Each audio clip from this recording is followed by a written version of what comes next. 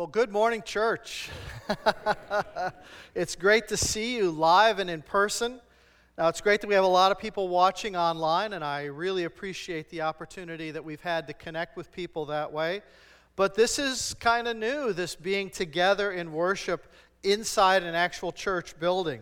You know, this is our first step towards fully reopening the church for ministry in the months ahead. And so for that reason, I'm very excited to be here this morning.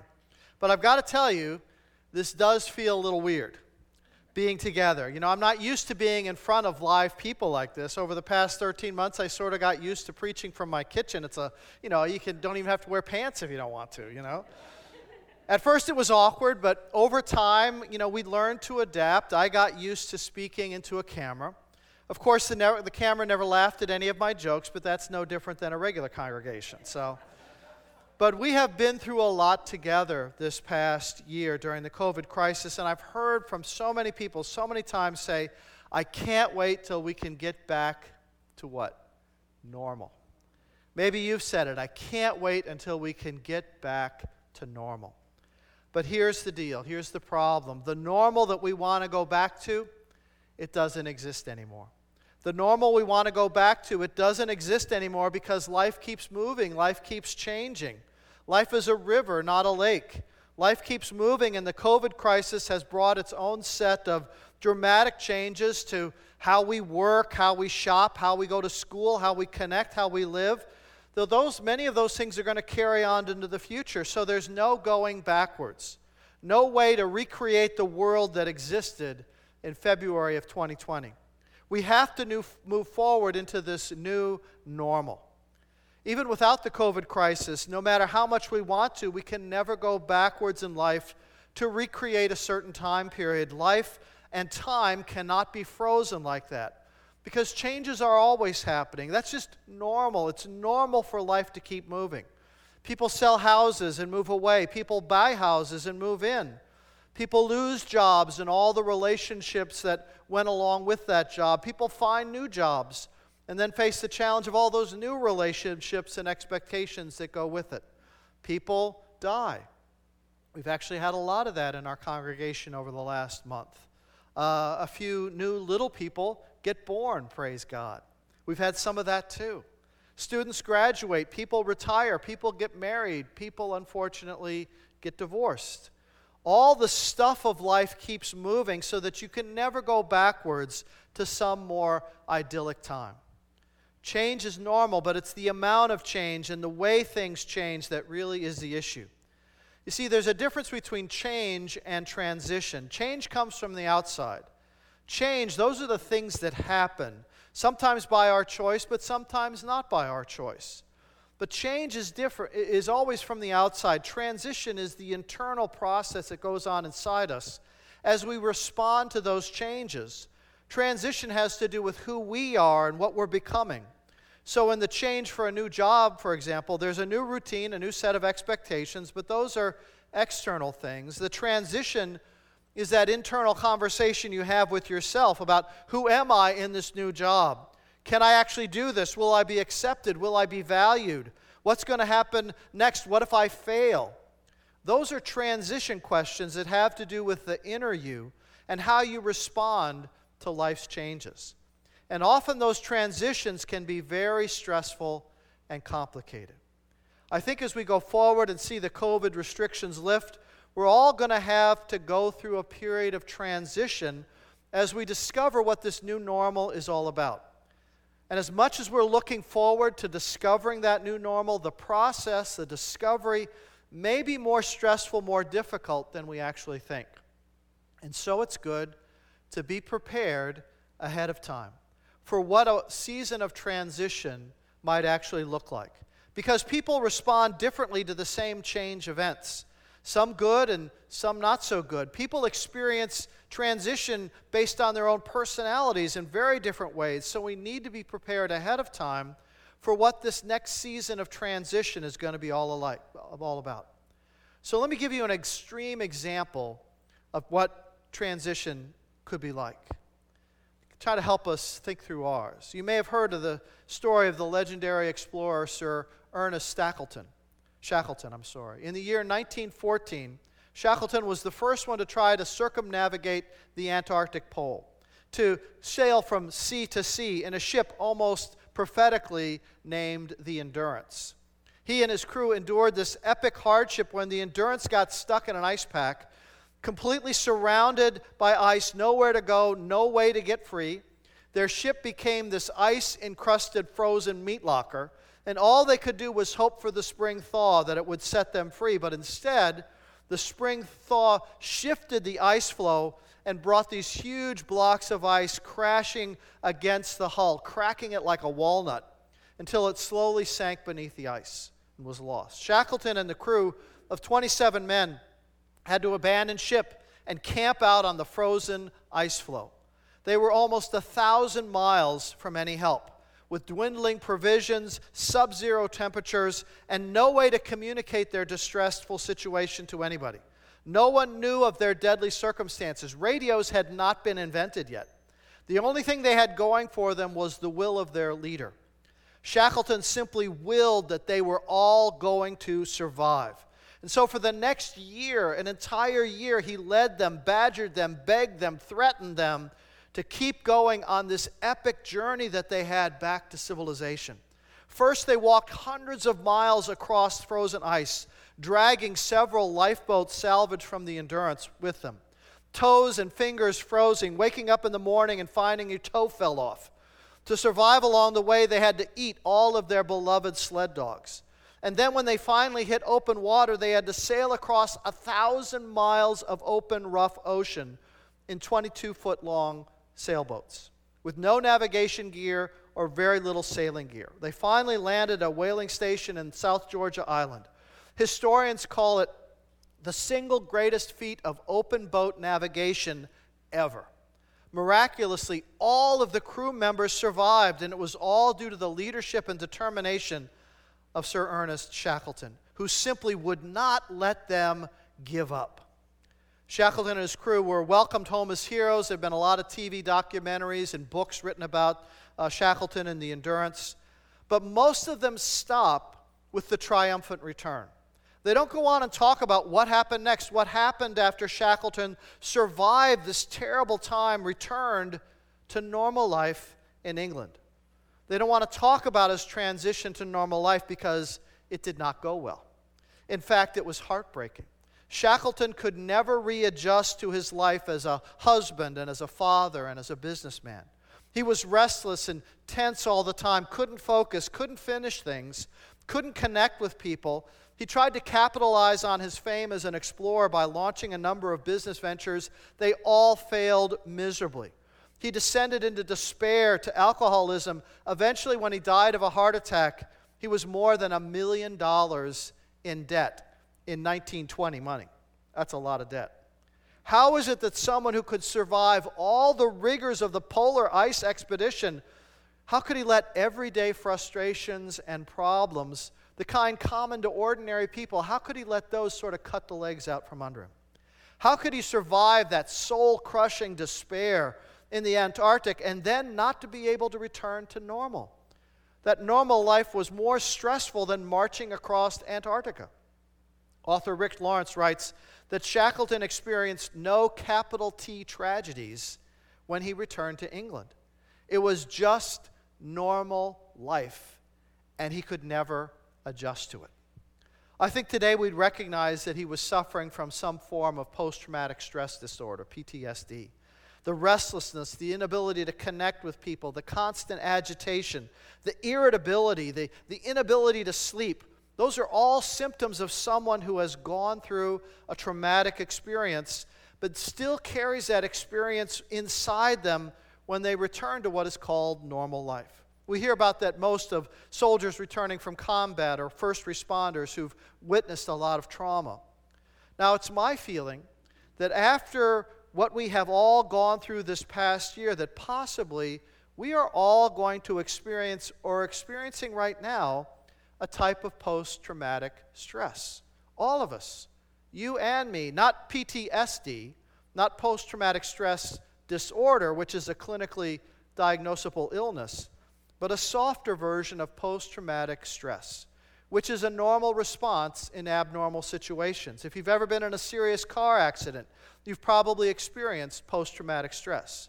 When faced with trauma, our brains are just kind of hardwired to tell our bodies to be tense, our muscles, we breathe faster, we pump more blood. That's the fight or flight response. It prepares your body to deal with whatever challenges is coming your way by giving you more oxygen and all the rest. This fight or flight response is a normal reflex and sometimes even after a traumatic event. And that's why post-traumatic stress is considered a normal reaction, whereas PTSD is a clinically diagnosed condition. Because with PTSD, those anxious, unsettled feelings, they don't go away and you can't shut them off. Now, we haven't been a year struggling on a polar ice cap, but we have been a year under a prolonged period of unusual stress, every single one of us. At least 13 months of this weird COVID world that has upset almost every aspect of your normal life. And so going back to a normal life, that may not be as easy as simply throwing a switch. How will you feel the first time a stranger wants to shake hands?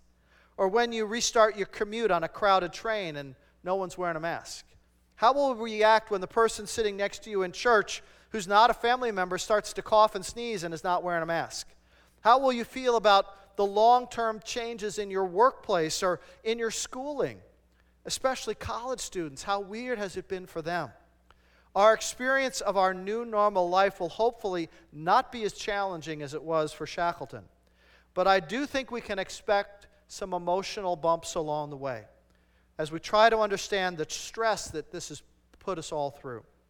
The process of transition and how our faith in Christ can make a difference in our new normal, that's going to be the topic of our sermon series over the next 5 weeks. Now, the Bible is filled with stories of transition. God is an expert in our transitions, and there's a lot of wisdom in Scripture for us to glean about how we can handle all these various kinds of transition in life that we'll all be facing. Typically, what we see in Scripture is there's a definite pattern to how transition happens. It's a 3-step pattern that goes like this. There's the old normal, then there's some kind of disruptive event that could be either very quick or it could be quite a long, prolonged period, and then there's a new normal. Transition happens as we move through that middle period of disruption. That's why the word transition is defined as the process or a period of changing from one state to another. The transition signifies that there's something that we have to leave behind, but there's also something that we get to look forward to. But to get there, we have to go through this middle ground. And the in-between period of disruption is often that time of frustration and waiting. It is both a period of grieving for what we have left behind and a period of anxiety because we're not all that sure about what the future is going to look like. While we're in transition, our faith is going to be challenged and our trust in God will be tested. The classic example of this in Scripture is the movement of the Hebrew people in the book of Exodus. Their normal life was that they were slaves in Egypt, 400 years of slavery. That does something to you as a people, to their sense of self, their sense of identity. 400 years of being slaves, and then transition. There's this period of tremendous disruption as God sends Moses to lead them out of Egypt. Those first steps out of Egypt and through the Red Sea were pretty stressful. But they go on, and then they wander in the desert for how long? 40 more years. That's a long disruptive period to have no place to call home. We've had only 13 months. They had 40 years. And then finally God leads them to the promised land and they establish the nation of Israel. Old normal, the period of disruption, and then the new normal.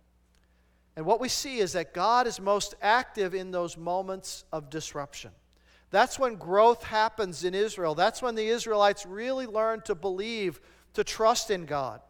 In the middle, during the transition, and the principle I want to focus in on this morning is that every time God moves you forward in your life, there will be a period of transitional instability.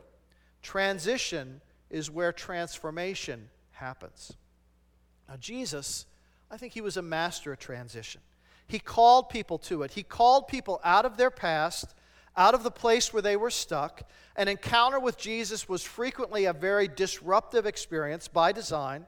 And then Jesus would lead them to a new understanding of who they were and this God who loved them.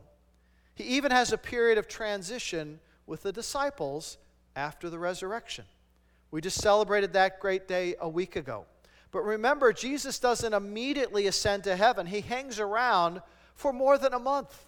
Well, why? Why does he do that? Here's what the chapter 1 of the book of Acts says happened, starting with verse 3. It says, "After his suffering, Jesus presented himself to them and gave many convincing proofs that he was alive. He appeared to them over a period of 40 days and spoke about the kingdom of God." Of course, we know the trauma that Jesus went through, facing the cross. But we also need to remember the trauma experienced by the followers of Jesus, who had been knocked around sort of like the ball in a pinball machine. From elation when Jesus rode into Jerusalem, I mean, they were so excited, so high on that, to absolute despair and fear with just in a few days as Jesus was arrested and crucified, to absolute total mind-numbing amazement at his resurrection appearances. I mean, their emotions were all over the place. Their minds had to be spinning. No way did they have time to process what they were thinking and feeling. And so Jesus uses this time between the resurrection and the ascension to prepare them to make a healthy transition, to prepare his followers for what was to come. This period of transition for the disciples, it contains some vital lessons for us as we experience our transition to a new normal. Here's the first.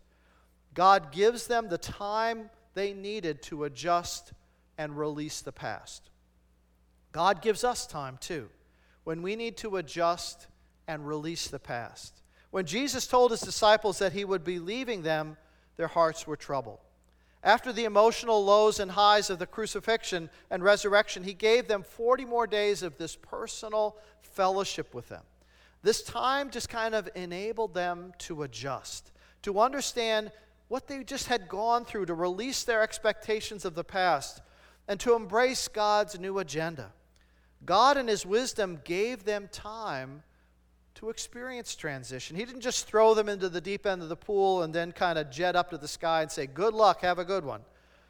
And I believe one of the things that will help each of us is if we take time and seriously reflect about the changes that we have all gone through this past year, to kind of right-size our expectations of what this new normal will be like, to give yourself some time to adjust. When you're wondering, why am I feeling this way? Why am I so irritable? Why am I so doubtful? Why am I so anxious? Give yourself some time and some grace in that. Jesus gives us the time we need to grieve what we've lost, but he also graciously helps to point to the future.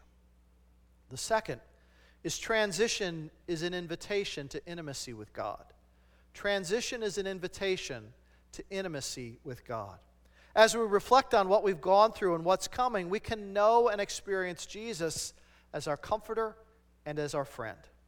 During the 40 days between Jesus' resurrection and ascension, Jesus just spent time being with the disciples. He wasn't talking all the time. He did ordinary things. We're shown that he just ate meals with them, spent time with them on the beach in small groups, in one-on-one, and sometimes in larger gatherings. Luke tells us in the passage that Jesus spoke about things pertaining to the kingdom. Don't we wish we had all those things recorded for us? He helped them see the big picture, to see how everything that they had gone through was going to fit into God's larger plan for his kingdom. So they began to be able to put two and two together and understand what they had gone through. They began to put things into perspective by drawing nearer to the heart of God.